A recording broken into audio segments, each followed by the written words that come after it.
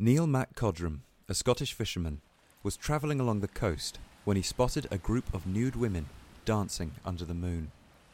When he stepped on a piece of driftwood, he alerted his presence to the women, who ran over to a pile of furs, slipped them on, and dove into the sea. However, Neil Mac Codram was able to grab the last sister's sealskin before she could put it on. Although she pleaded with him to give it back to her, Neil knew about selkies from the old tales, and he refused. He hid her sealskin, and the woman was forced to stay with him and become his wife.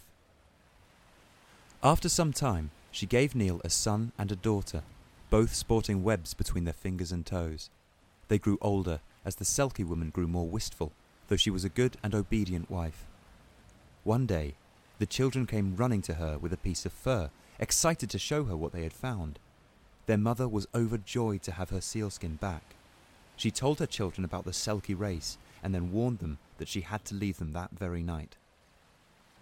After Neil had fallen asleep, the Selkie woman took her sealskin to the water's edge. She bade her children farewell, but she told them that they would be able to hear her singing from time to time, as they were half Selkie themselves. Then she slipped into the water, and the children headed home. In the morning, Neil Mac Codram was saddened to hear his children tell him that their mother had returned to the sea. He missed her very much, but his children kept him company for the rest of his life, except for the nights when their mother's song called them to come to her and swim through the waves.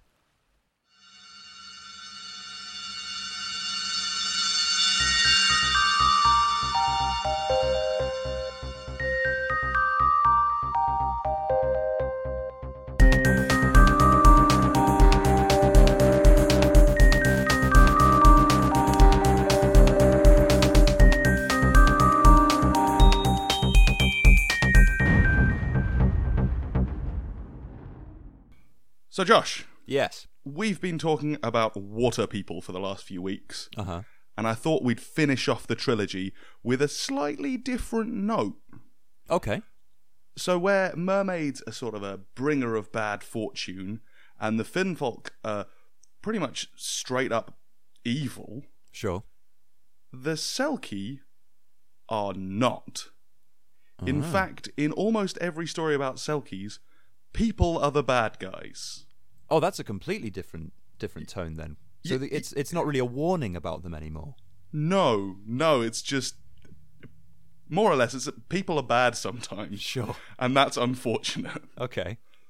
So Selkies aren't Orkney specific, unlike the Finfolk. They're found across Scotland and Ireland, and I think I found one story from North Wales as well. Okay. So it's a much broader group.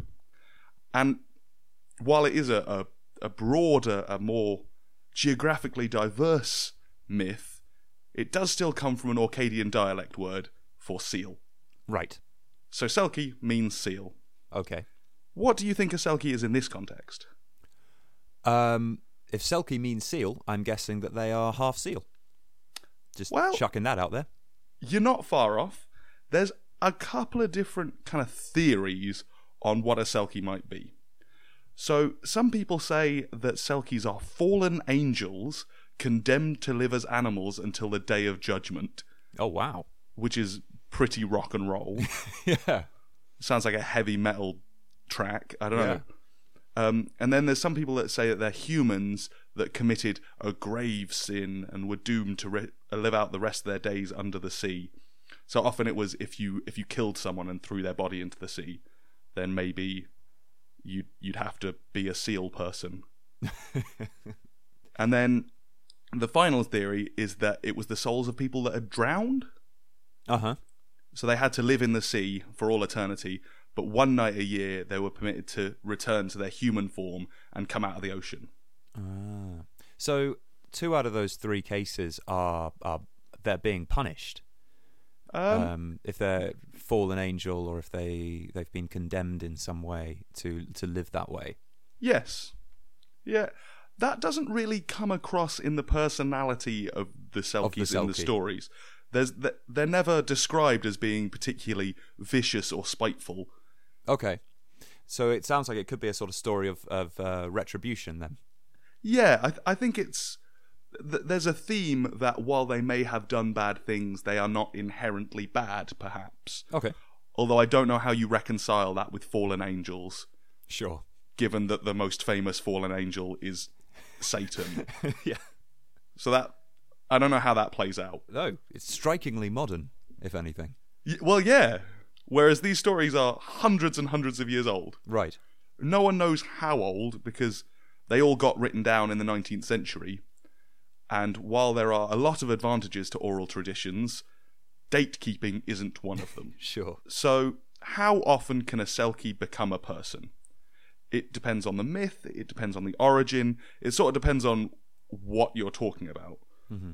So, in a lot of instances, it was once a year, on Midsummer's Eve. Okay.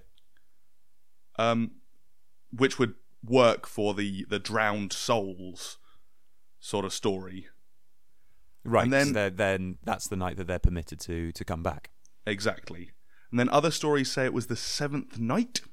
No, sorry, the ninth night, which would be every 9 nights, a little bit more often. Yeah. But and then there's the seventh stream, which I saw referenced fairly frequently. So they could turn into a human every 7th stream.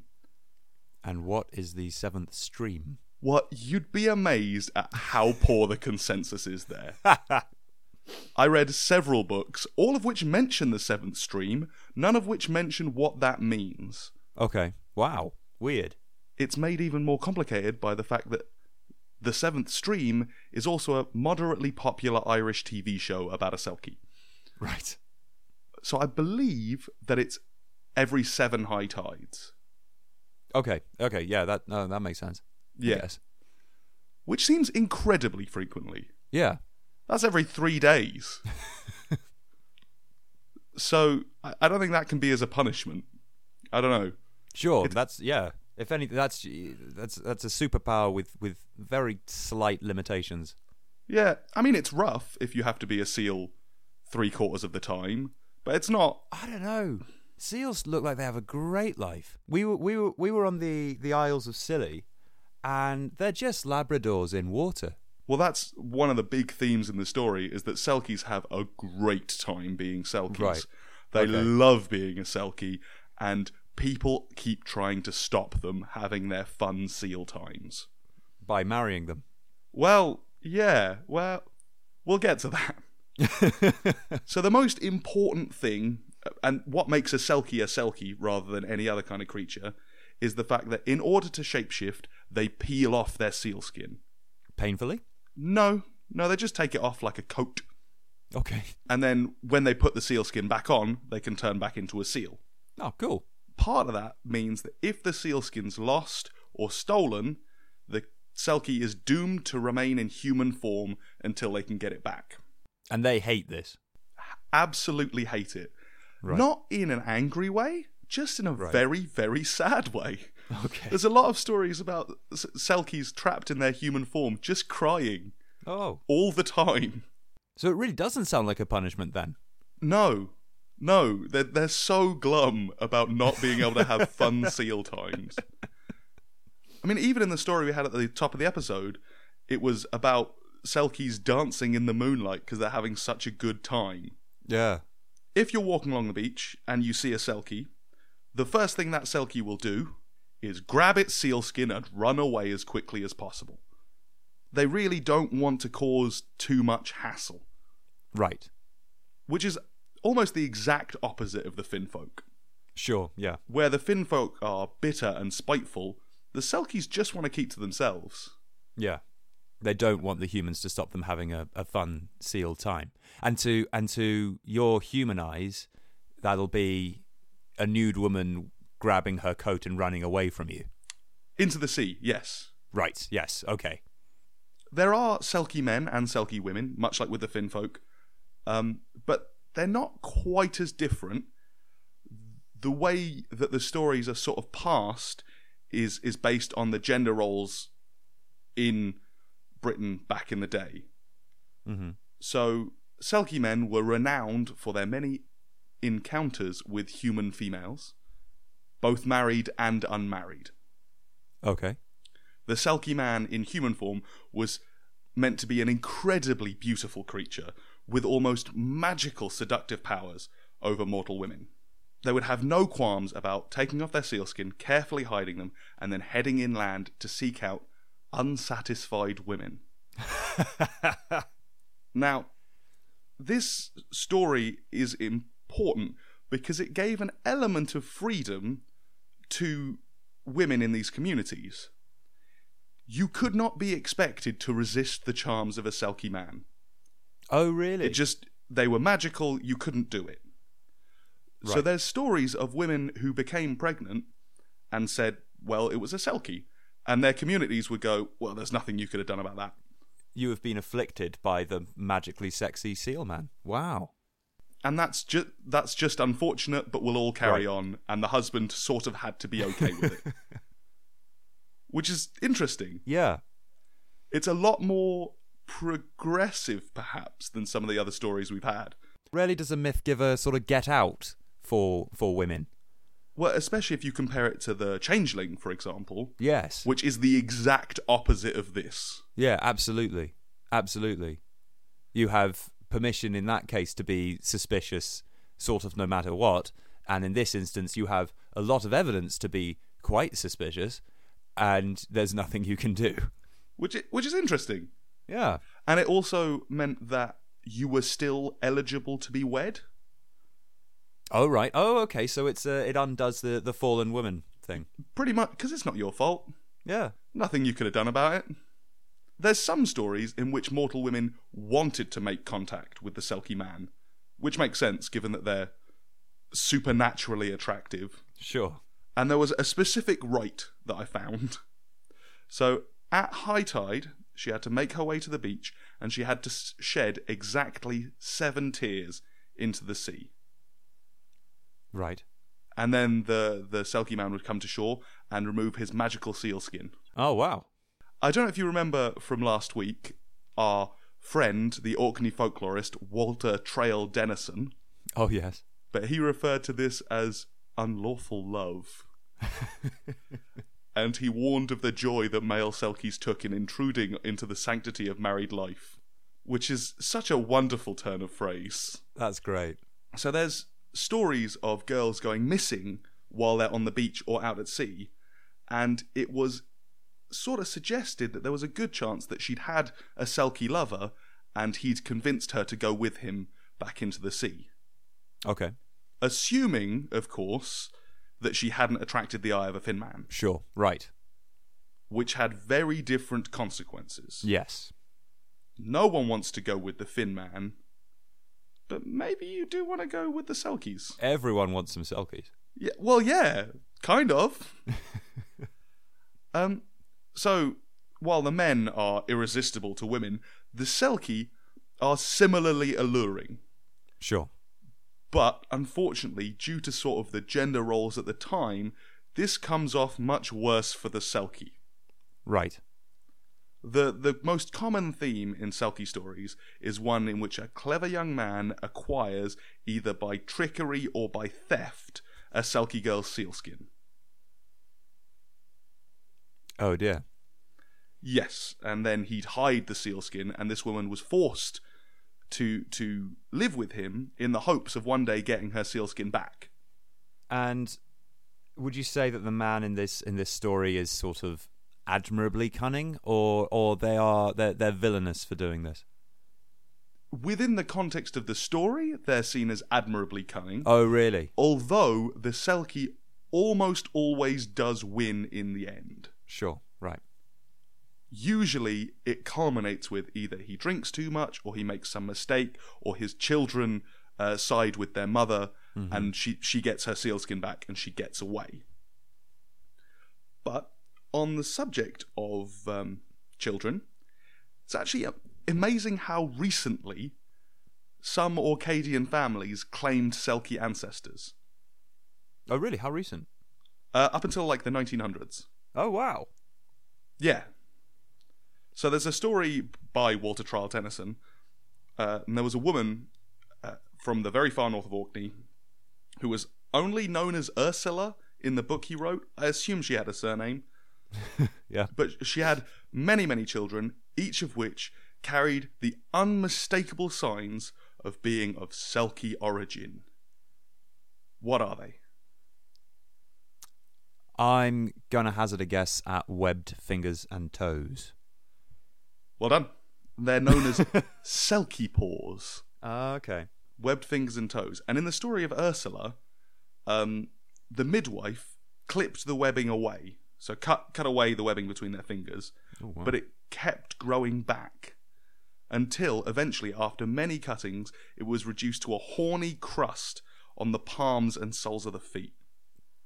That is horrible. It's just the most awful idea, someone clipping away the webbing between your fingers. Ugh. But at the end of that story, Walter Trial Tennyson says, "Whatever may be thought of this tale, its last sentence is quite true about the horny crust." Isn't that an upsetting idea? That is upsetting. I think the Selkie is maybe the most interesting of our three watery creatures, in that they're almost the most human. Yeah, well, they're not. They're not overtly malicious. And you're much more sympathetic towards them over the human. It's amazing. It's a warning about human nature, not of the fairies that are coming to get you. Well, it was two things. One, it was a warning about human nature. Two, it was a get-out-of-jail-free card. Yeah. And three, it was, we can get you a nice wife if we lie. Yeah. Which was, at the time, seen as admirable. There's an awful lot of folklore includes how you can trick someone into marrying you. It's a massive theme. In fact, I think almost every creature we've discussed so far at some point has involved lying to get married. So it's a sort of older version of a pickup artist of magical creatures. Yes, exactly. Wow. It's how can we con this supernaturally beautiful creature, which has such a wonderful life in the sea, into giving up that life and living with me. And then I'll mutilate its children. Yeah. So, Josh, this is going to come across as a very strange question. Okay. How at risk do you think you are from Selkies? Well, no, I'm fine. Because I have no intention of stealing seal skin from women, which was in my wedding vows. Was it? No. You did go to Scilly recently. Yes, that's true. That's true. And there were seals. Probably Selkies. Well, yeah. Yeah, why not? You could have been magically seduced, which is one of those bizarre phrases. Yes. But I think you're probably fairly safe, especially given South Wales not near the sea, and the fact that they're inherently not a threatening creature. Yeah. Yeah. As long as I behave myself, it's fine. In fact, well, according to the story, it's sort of fine either way. I just might, the evil man who steals the woman might lose the woman. Yes. But that's... It is interesting as well that almost all of the stories end on this weird positive note. Yeah. Of freedom and liberation. Yeah. Yeah, it's extraordinarily progressive. But strange. But for the fact that it does include a lot about stealing women. Yes, but for that, given the context, so read in through a modern lens, one could see it as a story about a progressive story in that you see the man as a villain. Yes. But if it's written as a sort of, wasn't this a cheeky, cunning chap? Maybe not. I hope you enjoyed that little conversation. I don't think we're going to have something that light-hearted again next week. I'll warn you on that front. But yeah, I'll see you again in 2 weeks on Friday. I've been Neil Whitehead. I've been Josh Ogle. And this has been A British Bestiary.